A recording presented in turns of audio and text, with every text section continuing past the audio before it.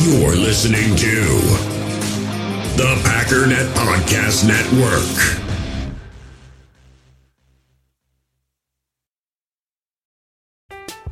I'm Alex Rodriguez. And I'm Jason Kelly. From Bloomberg, this is The Deal. Each week, you'll hear us in conversation with business icons. This show will explore deal-making across sports, media, and entertainment. That is a harsh lesson in business. Sports is not as simple as bringing a bunch of big names together. I didn't want to do another stomp you out speech. It opened up so many more doors. The show is called The Deal. Listen to The Deal. Listen to The Deal on Spotify.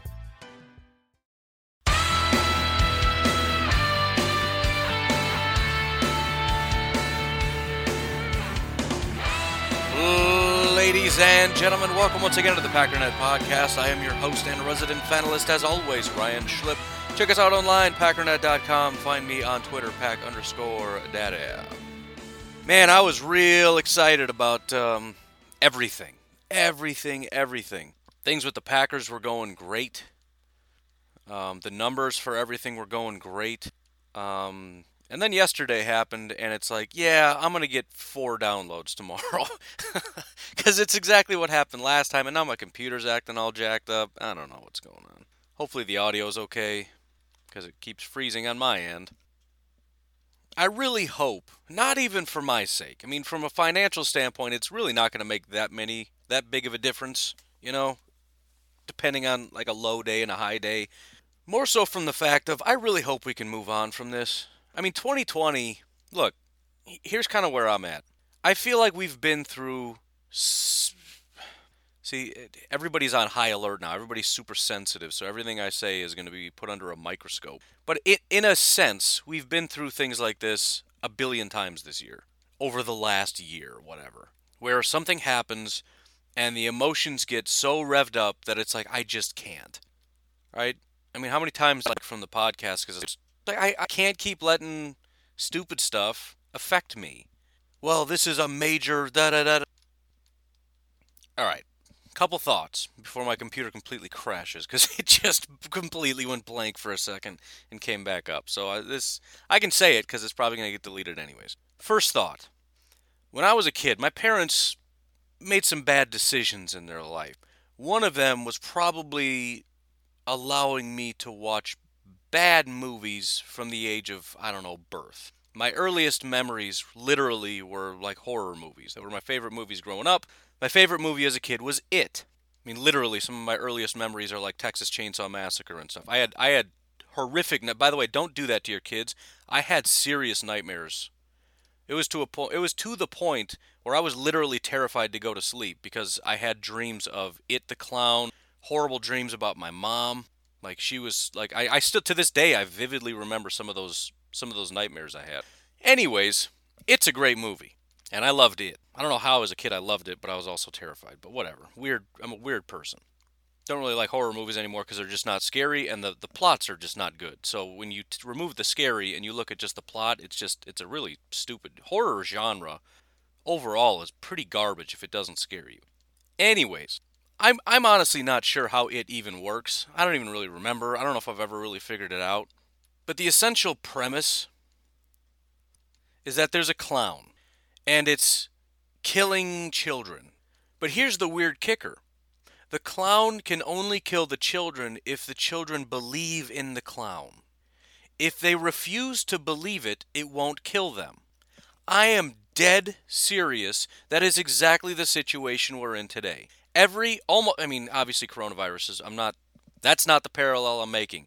If you look at, for example, the uprisings in anger over the last year, almost all of it has come down to people just believing things that they don't have any business believing.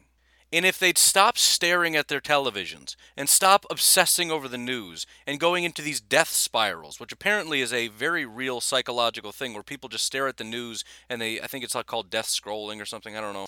And they just keep going down the rabbit hole and down, and suddenly they believe the worst possible things are happening. And of course the natural reaction is to say, this has to stop, this has to change, we have to do something. And every and all possible actions are reasonable. to stop this horrible thing that I've built up in my mind. But again, it's fake. And if everybody in this country would just shut their television off or their cell phone off and walk away, it all just goes away. I'm dead serious. It goes away.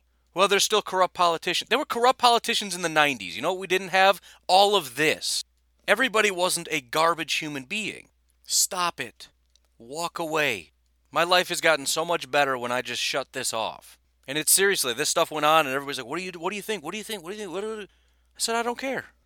Well, what do you mean you don't care?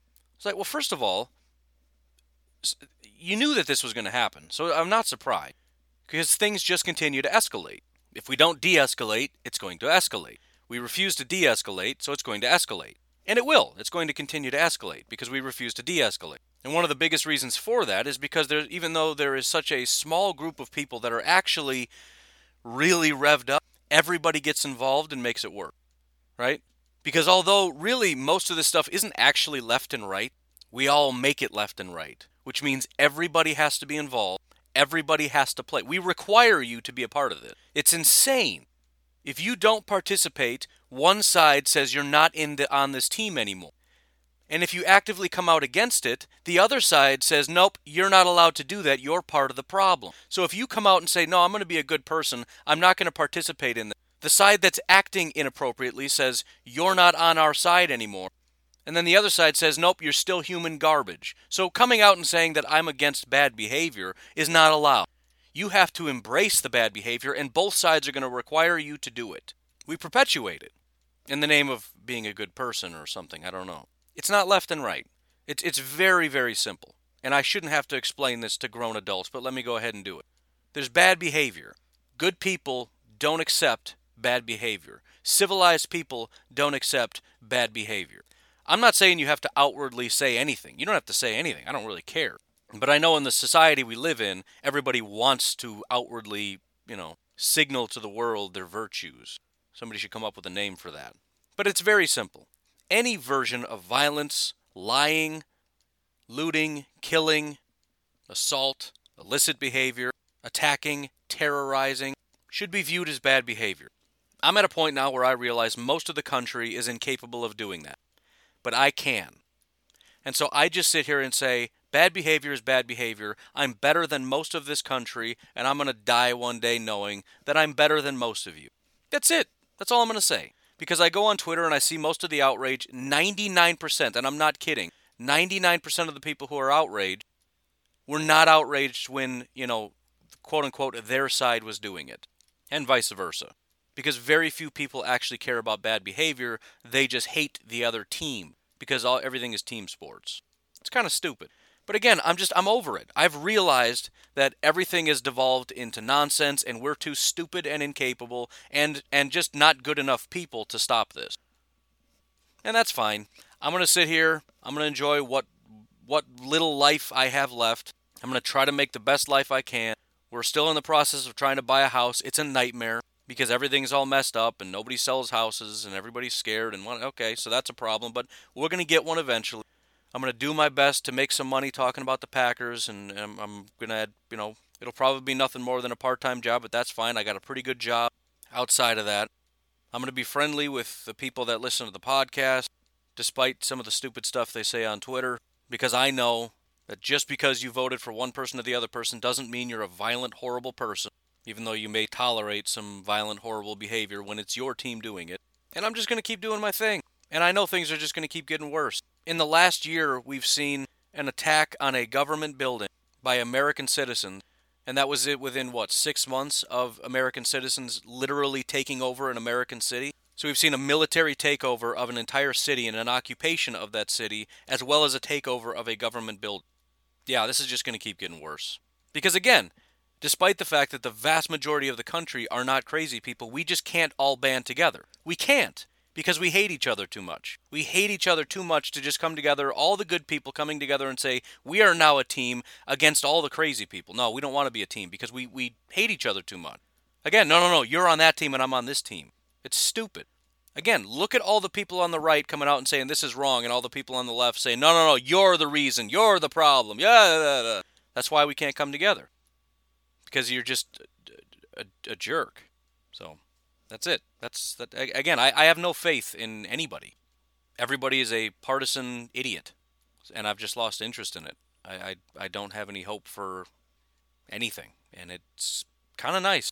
I mean, it's sad and depressing, and I'm terrified for my kids and grandkids. It's very dark and scary to think that someday my kids or grandkids are going to be out there shooting your kids or grandkids because of the fact that you can't just accept people that don't agree with you. That disgusts me.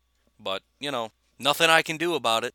As I've said 1,000 times, we live in the greatest country in the history of the known universe with more wealth and freedom and opportunity than anybody in all of human history. There is no point at any place in any time in human history that has been better than American citizens in 2020, 2021 now, and we just can't accept it. We can't just embrace it. The opportunities we have are stupid. To this day, there are people that are making about $1 a day, which was the living wage in this country, 200 years ago? But we can't embrace it, so we're just going to let it all fall apart. Because we're too stupid and lazy and greedy to just live in a civilized society. Because that's what a society is. It's kind of one of the sad realities of a society is that part of you has to die so that we can all get along. Not everybody gets to be an individual. Not everybody gets to be perfectly unique. Because when everybody gets to be perfectly unique, then everybody else gets to dictate what happens all around. And rather than saying, I'm going to embrace the society and adapt to the society, we all say, no, the society has to adapt to us. And that's an impossibility. And so we get mad and we get angry and we lash out and we try to change every single reality around us so that it conforms to us. Because we're spoiled, petulant little brats. I don't like something, I'm going to go out and break things. I'm going to go change it with force. There's no strength. I don't see strength anywhere. I see a bunch of weak children, scared cowards, everywhere. Everywhere I go. It's why I can't go on Facebook or Twitter, because it's a bunch of scared, whiny little children. Even the politicians are an embarrassment. Whether they're throwing temper tantrums or like gleefully teasing each other, like, ha ha, you lost, me won. Or, you cheated. Literally, I mean, Twitter reminds me of when I was 6. Like when you're playing tag and that kid's like, no, this is safety. Like, what, the middle of the lawn? Yeah, this is safety. No, that's cheating. No, this is safety. No, it's not. You're it. No, I'm not. That's adults in 2021 and 2020, I guess. I don't know. Anyways, again, I really hope nobody's listening to this because probably lost a lot of listeners, but that's fine.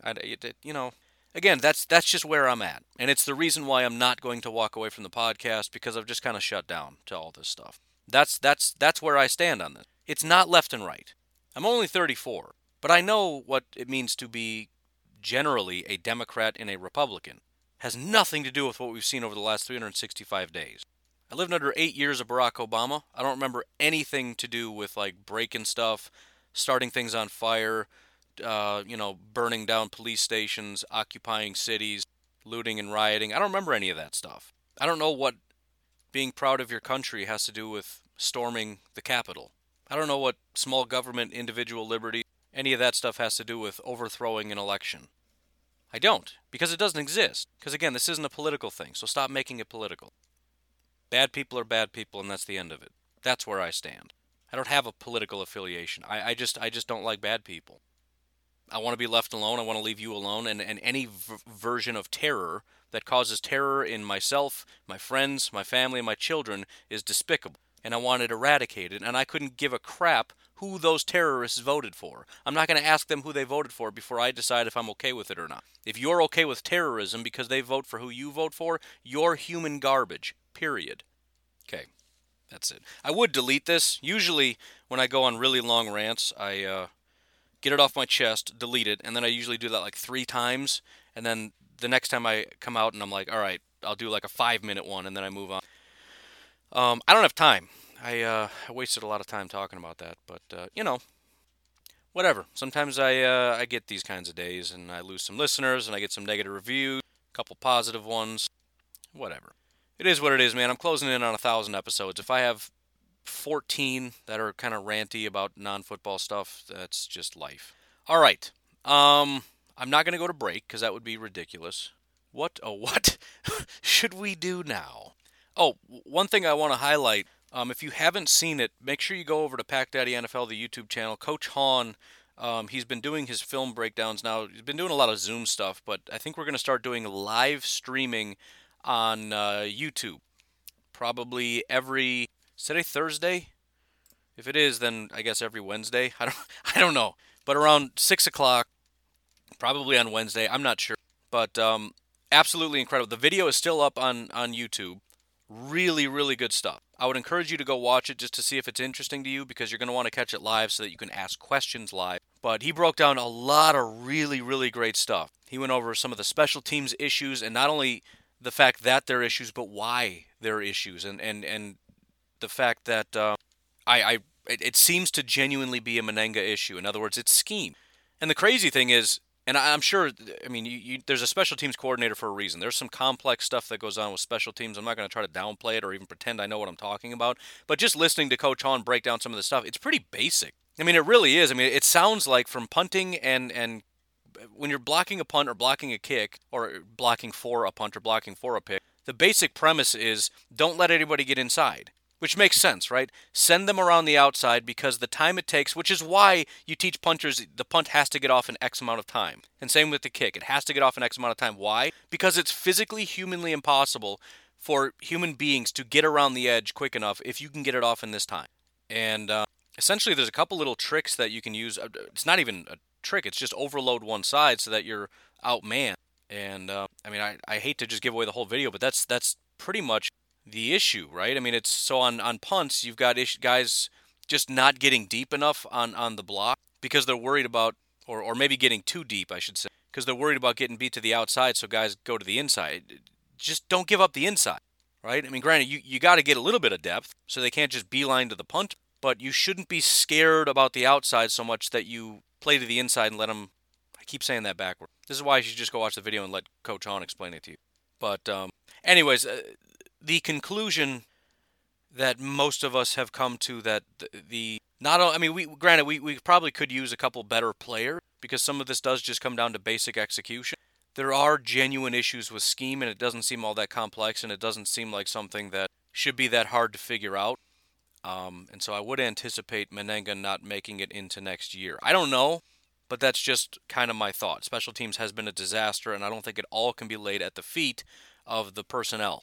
He went over Kevin King. Basically, Coach Hahn came to the exact same conclusion I did, which it's not a brag. I'm kind of relieved, because you never know what he's gonna say. But my conclusion was, I thought it was a lot of good and a lot of bad, and that was essentially the conclusion he came to. And I think it's fair to say that some of the issues were scheme related, but clearly there was some bad coverage. Now, I didn't see it in the detail that Coach Hahn did, and again, I'll let him explain that if you want to go watch the video. But there were times, and it is frustrating. And also interesting, because if you look at the one example he gave of Kevin King, it's never been a athletic issue with him. We drafted him because he's an athletic freak. In fact, pretty much everybody we draft because they're an athletic freak. Because the point is, if you can get the mental and the physical in sync, you're unstoppable. And that's pretty much where Darnell Savage is right now, and it's great. That's where Jair is right now, and it's great. The mental and the elite physical have combined into, oh my goodness, this is scary. The problem is, not everybody can do the mental part, and as I've said, I talk about this when I mention linebackers, right? Speed is great, but how good is speed if you're in the wrong part of the field? And on this particular play that he highlighted, Kevin King was 15 yards away from where he should have been. It doesn't matter that he runs in the 4.4. If you ran the wrong direction, you're never going to be able to get to where you're going in time. Same with linebackers. Well, this guy runs a 4.45. He's going to be able to do this, and this. Listen, a guy that runs a 4.65 is a lot faster than a guy that runs a 4.55 if the guy that runs a 4.65 is able to diagnose, process, get to the right part of the field immediately, and the 4.55 guy doesn't know where to stand, or the 4.45, whatever. So, I think part of the issue with Kevin, it was just one play, but it kind of makes sense because the physical's never been an issue with him, and if there's issues with Kevin King, a lot of time it really just comes down to basic processing, and he does a great job of showing an example of Jair, that play by Sullivan that should have been picked. What Coach Hahn broke down, which is a great insight, is the fact that Jair basically did all of that by his mental processing. Not only did he do his job, but he communicated to Savage and Sullivan what's going on and what needs to happen on that play so that Sullivan can undercut it. Because think about it. when you try to jump a route, it's risky. It's always risky. And so there's fear that you want to stay behind the guy, because if you can't get to the ball and he catches it, not only is he getting the first down, he could be gone.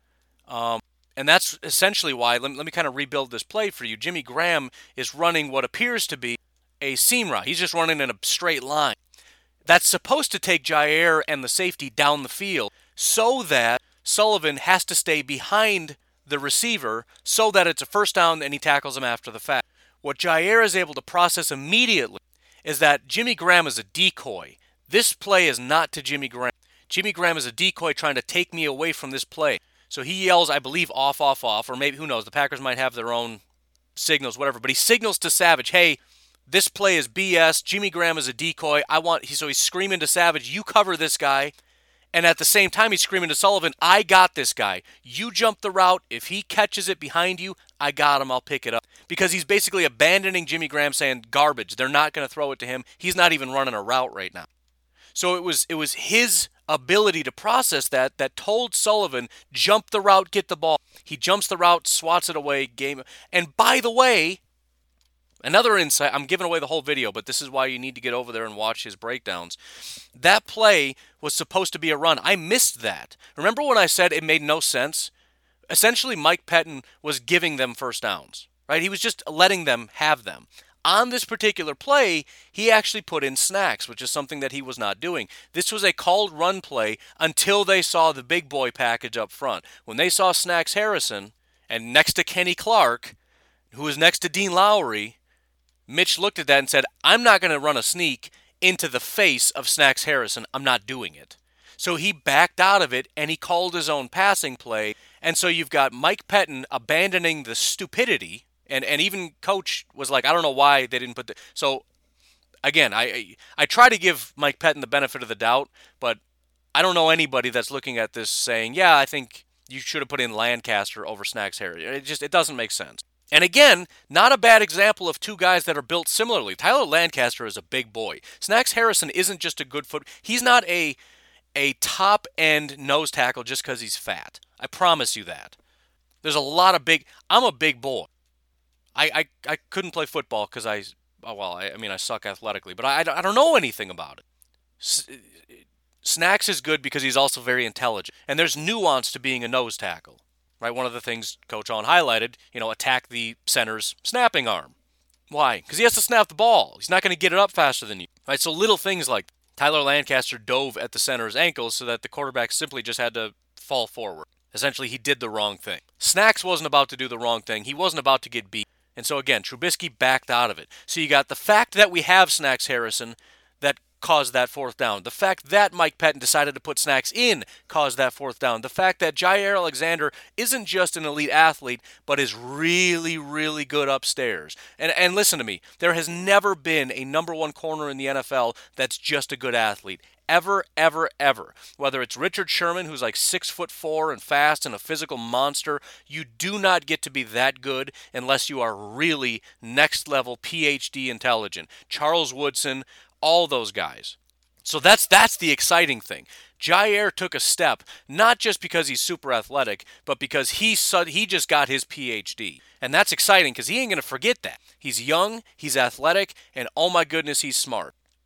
And the exciting thing about it, and he kind of went over the offense too, and how it's not just physically dominant play. The Packers offense is just smarter than you. That means so much. Because again, it's not just a matter of, if the talent falls off or if we lose this guy or that guy. The fact of the matter is we have really intelligent football players, offensive linemen, quarterback, coach, tight ends, wide receivers, running back. And again, it plays into what I've been saying. Why don't we see A.J. Dillon? Because we got a PhD running back. It's probably going to say mean if I say GED running back, but it would have sounded good. PhD, GED, it kind of, that's mean though. Let's say A.J. Dillon has like a 2-year technical degree. He's a hammer and he's fun to watch, but again, it's like the reason we win largely is the mental. And that's the rationale for not putting Snacks and A.J. Dillon and guys like that out there. And they're trying to do this balancing act right now. Like we know Dillon's a freak and he's really good at football, but we really want to win by being smarter than the guys across from us. And it's sort of putting your best 11 out there sometimes is putting your best, most intelligent 11 people out there, because everybody has a role to play. And if one of these guys doesn't do their job, we're in trouble. I need everybody to be able to know exactly what to do. And you look at Lazard, you look at Rodgers, you look at Devontae. They're not just athletes. These guys are really smart football players. Corey Linsley isn't the best center in football just because he benches 700 pounds. He is super strong, but he became really, really good because he's really, really smart. But again, the real exciting thing here is what happens when guys get caught up to speed? What happens when A.J. Dillon gets up to Aaron Jones' level? Maybe that won't happen for a couple years. I mean, eventually he's going to have to just start, and that's just a reality. But again, there's going to be a point in which he starts and he's as intelligent, and it just... the most exciting thing about this team, and I know nobody cares about 20, 21, 22, 23, the most exciting thing about this team is that it's still really young and really raw. And it might be the best team in football right now. Savage and Amos kind of just figured it out. And it's, again, largely thanks to our new DB coach, Jerry Gray. He did it in Minnesota. He came over here. Again, it was a slow start to the safeties, probably, if I had to guess, because it was sort of a tear down and rebuild thing, right? He comes in, he sees how they've been playing, and he's like, look, we gotta get rid of some bad behavior here, right? We gotta kind of get some of this bad habits out of your system first, and then rebuild some good habits and relearn how to do things. I remember one of the greatest teachers I ever had. It was actually when I went to a technical school, and it was a math class, and it was weird. It was called technical math or tech math or something, and it was like tech math 1 and 2. But essentially, it was like they take you from pre-algebra through calculus. And it's just like a once-over. Like, we're just going to give you a brief overview of everything. He literally retaught us how to add and subtract. He says the school systems have taught us how to add and subtract incorrectly since forever. I'm going to require you to do it differently. He had all these different weird methods. Great teacher. Forget his name. I actually found him because he always talked about he wanted to do stuff on YouTube or whatever. I remembered his name. I found him, and now I forgot again. But he had a rule too where when you went into his class, you had to take notes about every single thing I wrote on the board. Everything he said he put on the board, everything he wrote, we had to write down. Literally everything. He said, I don't care. He didn't care if we took in fact, he said, you're welcome to rip that out of your notebook and throw it in the garbage. What he explained is when you visually see it and you write it and you hear it, you're helping build the neural pathways in your brain. Right, that's all learning is, right? You're creating sort of memories in your brain, and it's electrical signals. When you learn something, it creates a signal, but it doesn't necessarily get burned in your brain. In order for it to get burned in your brain, we really got to blast it. So by watching it and by hearing it, so that's why he drew everything on the board, because you're visually seeing what I'm saying, you're audibly hearing what I'm saying, and then you have to actually write it down on a piece of paper. We're blasting it into your brain. We're burning in this neural pathway. It's going to help you remember stuff, and it worked. So we relearned how to add and subtract, which was super annoying at first, but once you get into more complex mathematics, it really helps. He had all these and again, so it's annoying at first, but if you just trust the process and sort of tear down everything that you've learned and rebuild, which, by the way, is exactly what Mike Smith did in Kansas City as well as here in Green Bay. Unbelievable coach. We have, I think, the best pass rush coach in football. He took two guys that were no good anymore in Kansas City and turned them into the number 1 and 2 pass rushers in football. He's doing wonders here in Green Bay. We've got maybe the best DB coach in football here. Matt LaFleur is one of the greatest offensive minds in football right now. There's no question about it. His scheme, his intelligence, his personability, all that. It's just incredible. And I haven't really seen a lot of it, but Coach Hahn has been gushing, absolutely gushing over our offensive line coaches and just the complexity and their ability to coach. And again, I haven't seen the intricacies, and I wouldn't know it if I saw it anyways, but I've been able to notice it based on the results. Again, they've always been great. They've always had great coaches. I mean, along the offensive line, even prior to these guys, we had guys with Mike McCarthy that were just unbelievable, right? We had late round guys, undrafted guys that would come in and they would block for Rodgers and they would be great. We've had historically great offensive lines here in Green Bay for a very long time. It's always been a thing. But the one interesting thing is they kind of took it to the next level with their ability to run block. So now we have guys like Corey Linsley and David Bakhtiari that are elite pass blockers still, but also really good run blockers, which just takes them to a whole nother level. Then you got guys like Billy Turner, who, whatever you think about them, their ability to fill a void and not be a liability has been incredible. Guys like Lucas Patrick, who occasionally are a liability, but when you consider who Lucas Patrick is, should be a liability all the time. The fact of the matter is he was a major component in winning the game against the Bears last week. And some of it has to do with coaching guys up. Some of it has to do with the way they scheme, the calls they play. Everything is melding together just right. And that's what gives me confidence going into the playoffs, because you look backwards and say, I hope this wasn't all a fluke. Just certain things, the offense gets hot just enough while the defense is incompetent, and this gets hot, well, this is bad, and it feels like everything's just in flux. But when you really look at it and you see, no, this is a complex, very high intelligent sort of system that's being implemented here, and it's players who are outsmarting players and coaches who are outsmarting coaches and right things being called at the right time and people doing the right things with some issues in between, you realize that this is legit. It's real. It doesn't mean they're going to win a Super Bowl, but it means they're more than capable. This is a high-level team in terms of both talent as well as being a high intellectual team. And remember, Matt LaFleur was a first-year head coach last year. He'd never done it before. So making in-game adjustments and all that was a real complex thing, and they struggled with it. They clearly are better this year. Mike Pettin is clearly better in the second half of this year. Right? Again, even the Snacks Harrison thing, it's like, why are we doing this? That's changed. Right? At the end of the game, Snacks was in there on short yardage situations, and it got cleaned up. And now you got the extra bye. We get some of these guys up to speed. Matt LaFleur takes it to like 8.0, and Mike Pettin takes it up to 8.0. Not only are they doing new things, but they're continually revising what they've been doing. The defense continues to get better. The offense continues to get better. Guys are making smart decisions, and guys like Jair take that next level step. The safeties take that next step. The defensive line takes that next step. The edge guys like Rashawn, who are just out of this world recently, take that next step. It's exciting. Everything is exciting. That's why you got to shut off the world, because everything over here is great. Imagine being a Vikings fan right now. What the heck are we looking forward to? It's just, I feel for them, man. 2020, 2021, and the Vikings, it's all just one big mess.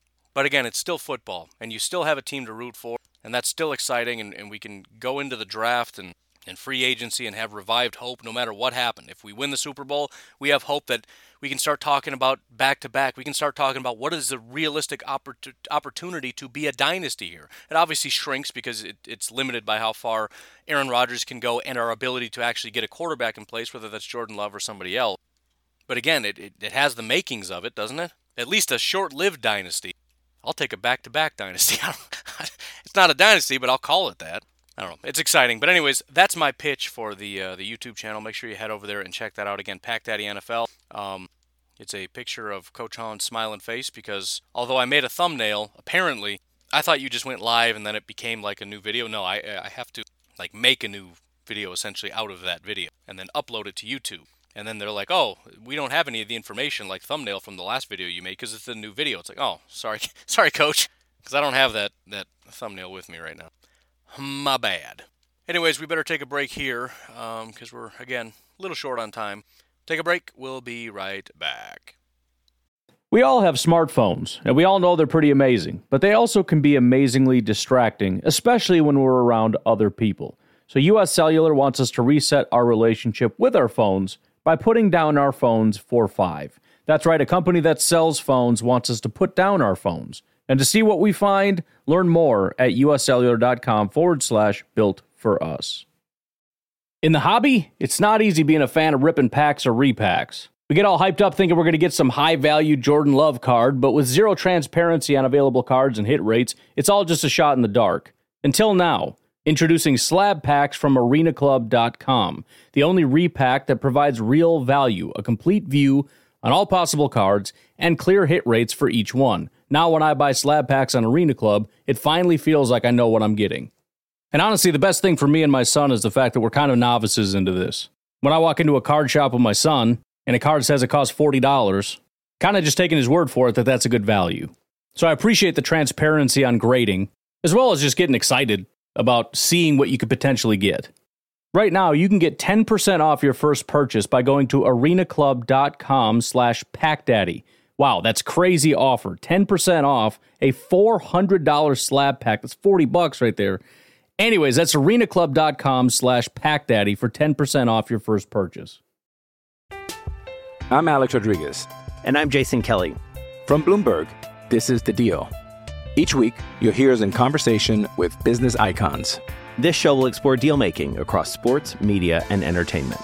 That is a harsh lesson in business. Sports is not as simple as bringing a bunch of big names together. I didn't want to do another stomp you out speech. It opened up so many more doors. The show is called The Deal. Listen to The Deal.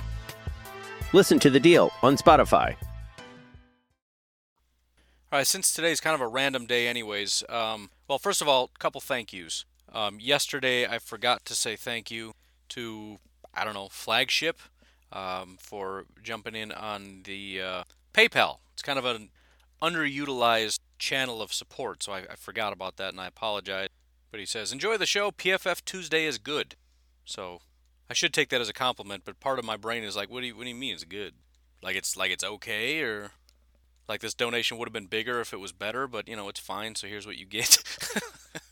I would have made a great wife in another life. What are you trying to say?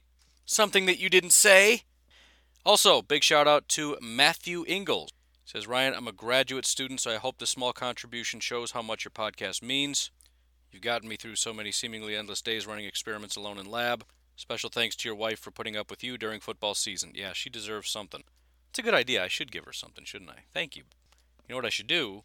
It should be roughly in the amount that you donated to me. But it won't be your money. That's for support of the pod. I'll use different money for that. Very small office reference. Got a $100 per diem. He said, I'm going to buy a sweater. Michael, that's for food. I'll use different money for that. Never mind. So, thank you guys. There's going to be... Listen, there are certain people who love the NFL draft. There's really only two people. People that love the draft and people that say, how dare you talk about the draft during the season? Because they don't really care about the draft and they only want to talk about the season. Here's the reason. Because I can multitask. That's why. I don't really understand the rationale of how dare you talk about the draft before the season's over. I don't know. I can get excited about two things at once. I'm excited about saving for a vacation. We haven't even bought a house yet. I just like getting excited about stuff. I don't know. I'm weird that way. But what I'm going to try to do, anytime there are draft questions and they're starting to pop up, I'm going to save them toward the end. If you are the person who says, don't talk about the draft before the season's over, you can tune this out now. And I'm sorry I should have put up that warning before the break so you didn't have to listen to ads before I got here and told you to leave the podcast. But I'll be honest, I didn't know this is what we were going to do right now. But got to be a little bit quick because it's already time for me to be done. But kind of in I don't care mode, so it is what it is. I feel like today is just going to be I don't care mode, probably for the rest of the week. But fortunately, never mind. Just never mind. So first of all, wasn't really a question for the show, but I had mentioned to JJ because he had contacted me. He said he's starting the whole draft process and whatnot, asking me if I had started and all that. And he brought up that he thinks edge is going to be possibly a consideration, which really makes sense. If we assume we're getting rid of Preston, and I've mentioned this before, it's Za'Darius and Rashawn, which is true, but there's a pretty big drop-off after that. And so I'm not necessarily saying first round, but it wouldn't be all that shocking if they're looking for a little bit of depth. But the question came up, is there anybody out there that kind of fits the mold of what Mike Pettin likes? And I did a very cursory check. I mean, I went to, I think, my big board just to look at height and weight, just because it's not going to be these 240, 250-pound speed guys off the edge. Tennessee, I know, loves those guys, which clearly that's not working out too well. Mike Pettin likes the big body, 270, 265, whatever type of guy. And so that was really, I just kind of went down the line until I found that. And the guy that popped up, and again, maybe this is a little too early, but he possibly could fall to the second round. I don't think he will, but he's not a lock first-round guy. Plus, who knows what's going to happen, once this process begins. But Carlos Basham kind of made the most sense to me. I always felt like I should call him Basham because I felt nobody has a cool enough name to actually be Basham. Apparently it's Basham. But he's 6'5", 285, which is just a Mike Pettin dream. Not only is a bigger, heavier guy, but at 6'5", he's got really long arms, and Mike Pettin loves that. Of course, my internet is not going to work, so I'm not going to be able to really look into this. There we go. But actually, probably to the Packers' advantage, he did have a bit of a down year this year. His rookie year at Wake Forest he had a 70 overall grade. The next 2 years an 80 and then an 87. This year a 71. So it's possible. It's 2020. Obviously there's some games that are missing. Stuff is kind of weird. His pressure rate actually fell quite a bit. He only had 25 pressures on 211 attempts, which is pretty low. Only 5 sacks. The previous year, 2019, 60 pressures, 401 pressure attempts, 11 sacks, which the sacks are comparable, but the pressures are way down. And his run defense is the lowest he's ever had. So again, he may fall, but it's a guy with a lot of upside, right? He's been pretty stout against the run in college. A great pass rusher, especially in 2019. He's built the right way, and he's also versatile. He's primarily a down defensive end, similar to Rashawn Gary, but he has played a healthy dose of outside linebacker. He's also been lined up at the line of scrimmage, including even one snap at nose tackle. So he's got that kind of versatility that Mike Pettine loves. Again, I don't know if they're going to take a second-round swing at it. They very well may. If you think about it, not only are they looking for depth, but at some point Za'Darius is going to be not on the team anymore. It might be, another 2-3 years or whatever, but the Packers are not afraid of just taking the best possible player, even if we think it's not the biggest need. So again, he's probably gone in the first round. He might even be gone before we get to our first pick. That's sort of where he's being mocked right now, is like mid-first. But that was the first thing that came to mind, and it's also worth discussing and thinking about. First of all, if you want to, let me tell you this. If you want to see some of his best tape, his highest grade was against North Carolina. He had 6 pressures in that game. Didn't have any sacks, which is one of the reasons I love PFF, because if you just look and try to see what was his best game, you look at his sacks. He had 1 sack in just about every game this year. It's kind of hard to decipher. You can maybe look at tackles. But, he got his run defense grade was the highest of the year. His pass rush grade was the second highest of the year. 6 pressures. The only one that we did a better job rushing was against Campbell. But check that game out. If you want to see bad tape, and this is true across the board, especially from small school guys, watch him against Clemson. It's the same thing I said about, I think, Jordan Love. Watch him against Clemson. A.J. Dillon, you want to see bad tape, watch him against Clemson. It's just, one of the bigger schools. You're going to see some bad tape. But anyways, something to consider. And again, he does fit that mold. I would be shocked if the Packers even had a shot at him and if they took him, but he absolutely fits that Rashawn Gary type mold. By the way, Kwity Paye does as well. Same school, same build, all that stuff, but he's going to be long gone. He might be a top 10 pick. And then I had 2 questions in the Facebook group. If you want to ask me a question, try to tag me. There's so much stuff going on. I'm probably going to miss it, so don't be afraid to kind of like ask me again and again. Just be like, hey, what about my question? And if I'm not going to answer it, I don't think there's ever been a question I just don't want to answer. Sometimes it gets kicked down the line because it's either doesn't come up organically or it's something I really have to research or whatever.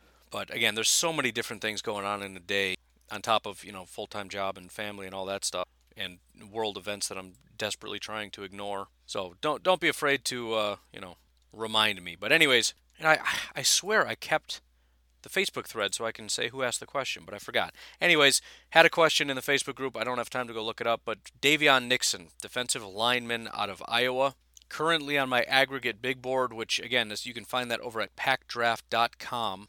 One of the tabs says NFL Big Board, and what I do is I take all the big boards from across the internet and I just average them out. So right now he's averaging on big boards about 87th. He's the 82nd highest graded player, if that makes sense. If it doesn't, just think about it. You'll figure it out. So we're talking maybe like a 3rd round expectation for Davion Nixon right now. 6'3", 305, kind of fits the mold. I know the Packers generally don't like the super heavyweights. Obviously, we're leaning in that direction, and maybe that's going to be kind of a new thing going forward. It actually is sort of interesting now that you think about it. If the Packers have conceded we need that big body guy, and Snacks Harrison isn't going to be a long-term option, and Tyler Lancaster just kind of, in the words of Coach Hahn, ain't that dude, it actually might be something to consider, although it's not a general Packers target to go get the 335-pound guy. Maybe that is, but this sort of fits the old school mold. 6'3" is a little bit shorter. It's kind of, it's not short, but if you were to pick the ideal mold, again, you get the long arm guys. Usually those guys are like 6'4", 6'5", but 6'3" is fine. 6'3", 305. In terms of grades, good both years, but it's kind of back and forth. So his run defense grade went down, his pass rush grade went up, tackling grade got better. Run defense this year has actually been pretty poor, especially down the stretch. His only 2 really good games came against Northwestern and Michigan State, simply against the run. He's had some other great games. Since then, Minnesota, Penn State, Nebraska, Illinois, and Wisconsin, he did not grade out very well. From a pressure standpoint, 23 pressures on 256 attempts. He's almost at 10%, which you always have to assume it's going to be higher in college. So being sub 10% in college is not great. You know, the best pass rushers are at like 18, 19, 20% in college, and then you go to the NFL and they're, 15, 16%, maybe if they're lucky, if your name is Bosa or something. Because it's college. You occasionally are going to go up against a lesser competition. Although, this is all pretty stout. There's not garbage competition here. We're talking Purdue, Northwestern, Michigan State, Minnesota, Penn State, Nebraska, Illinois, and Wisconsin. There wasn't like some technical college that got slipped in there somewhere. But also had 7 sacks on the season, which is fairly high. It's a high ratio, probably unsustainably high. Plus, 4 of those 7 came in one game against Northwestern, which is also one of those things where if you happen to watch that game, that gets burned into your memory and you say, dude, this guy's a real serious threat. The problem is he had 7 pressures week 1 against Purdue, 4 pressures, 4 sacks in Northwestern. So, I mean, if you watch those first 2 games, weeks 8 and 9, it's like this guy's a freak. Since then, 2 pressures, no sacks, 2 pressures, no sacks, 3 pressures, 1 sack, 1 pressure, no sack, 3 pressures, no sacks, 1 pressure, 1 sack. A very high proportion of his success came very early, and since then he just kind of floundered. In terms of his alignment, almost entirely just a 4-3 defensive tackle.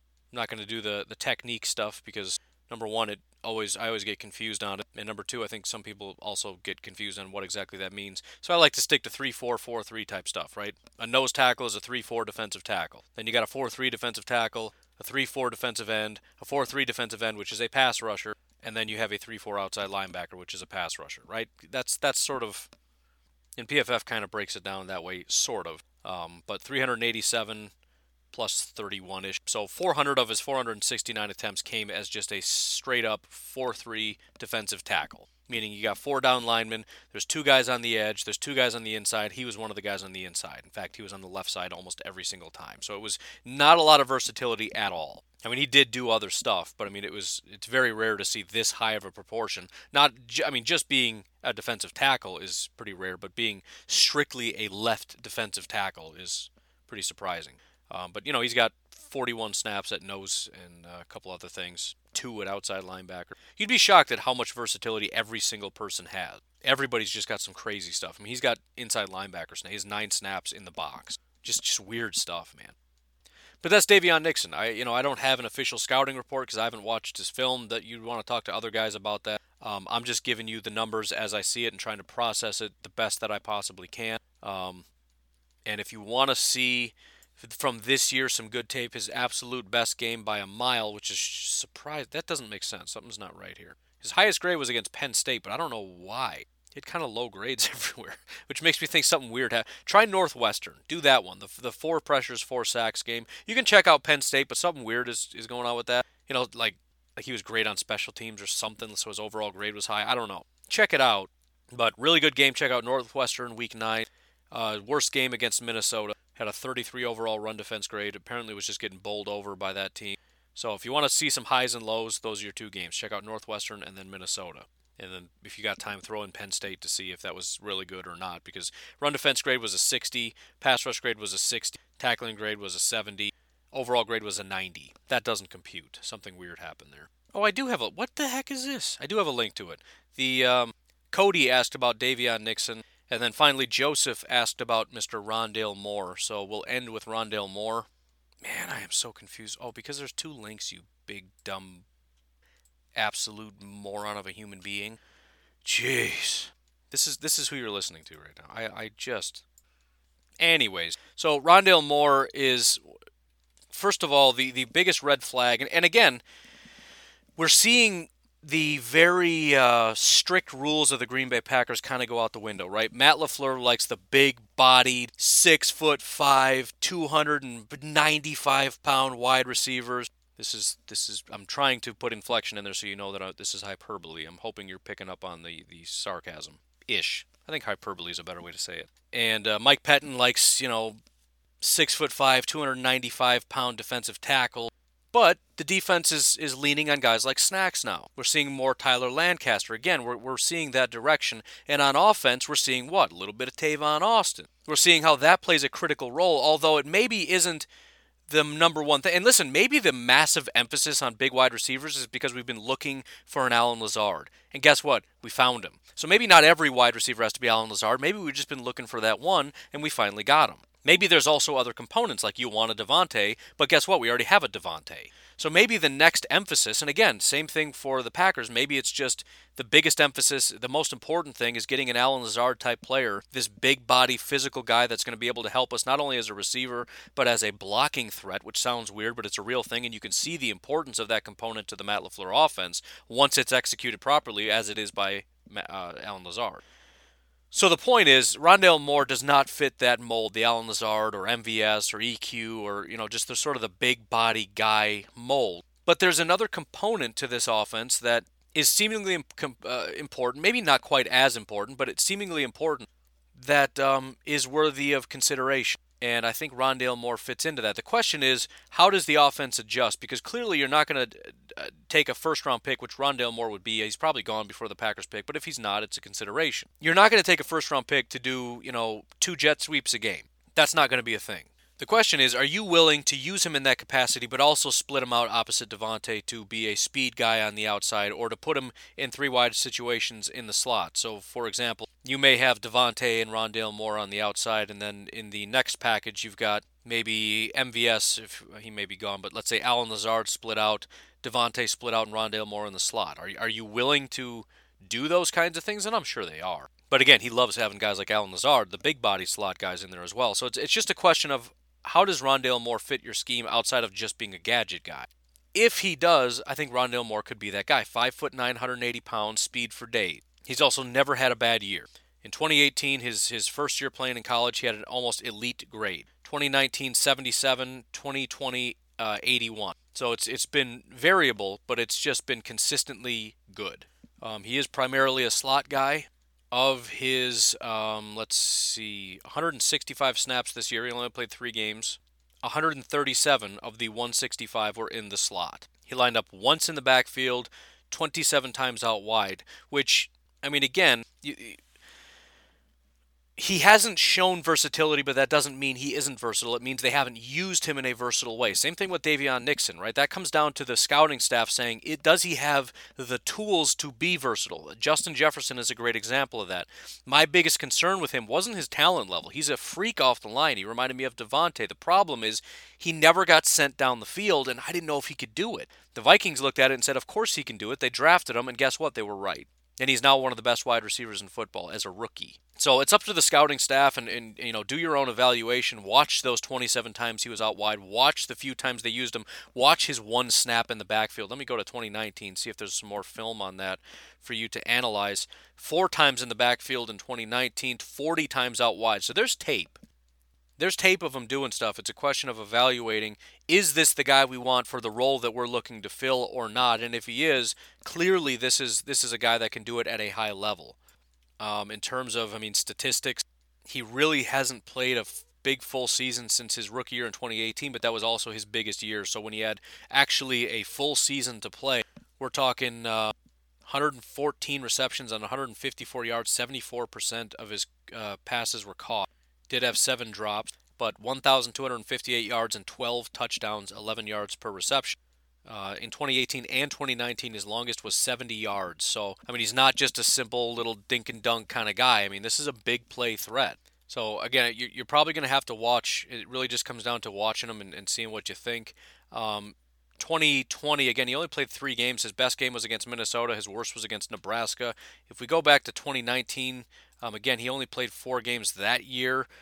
Vanderbilt was his best. TCU was his worst. But if you go all the way back to 2018, which probably, a lot of times you don't want to do that. You want to see the more recent tape, and that's fair. But kind of like Jordan Love, there's nothing wrong with going and seeing them at their best, right? It's when it's all a jumbled season and it's all kind of messed up, it's kind of iffy. So if you can find it, 2018 Rondale Moore against Ohio State.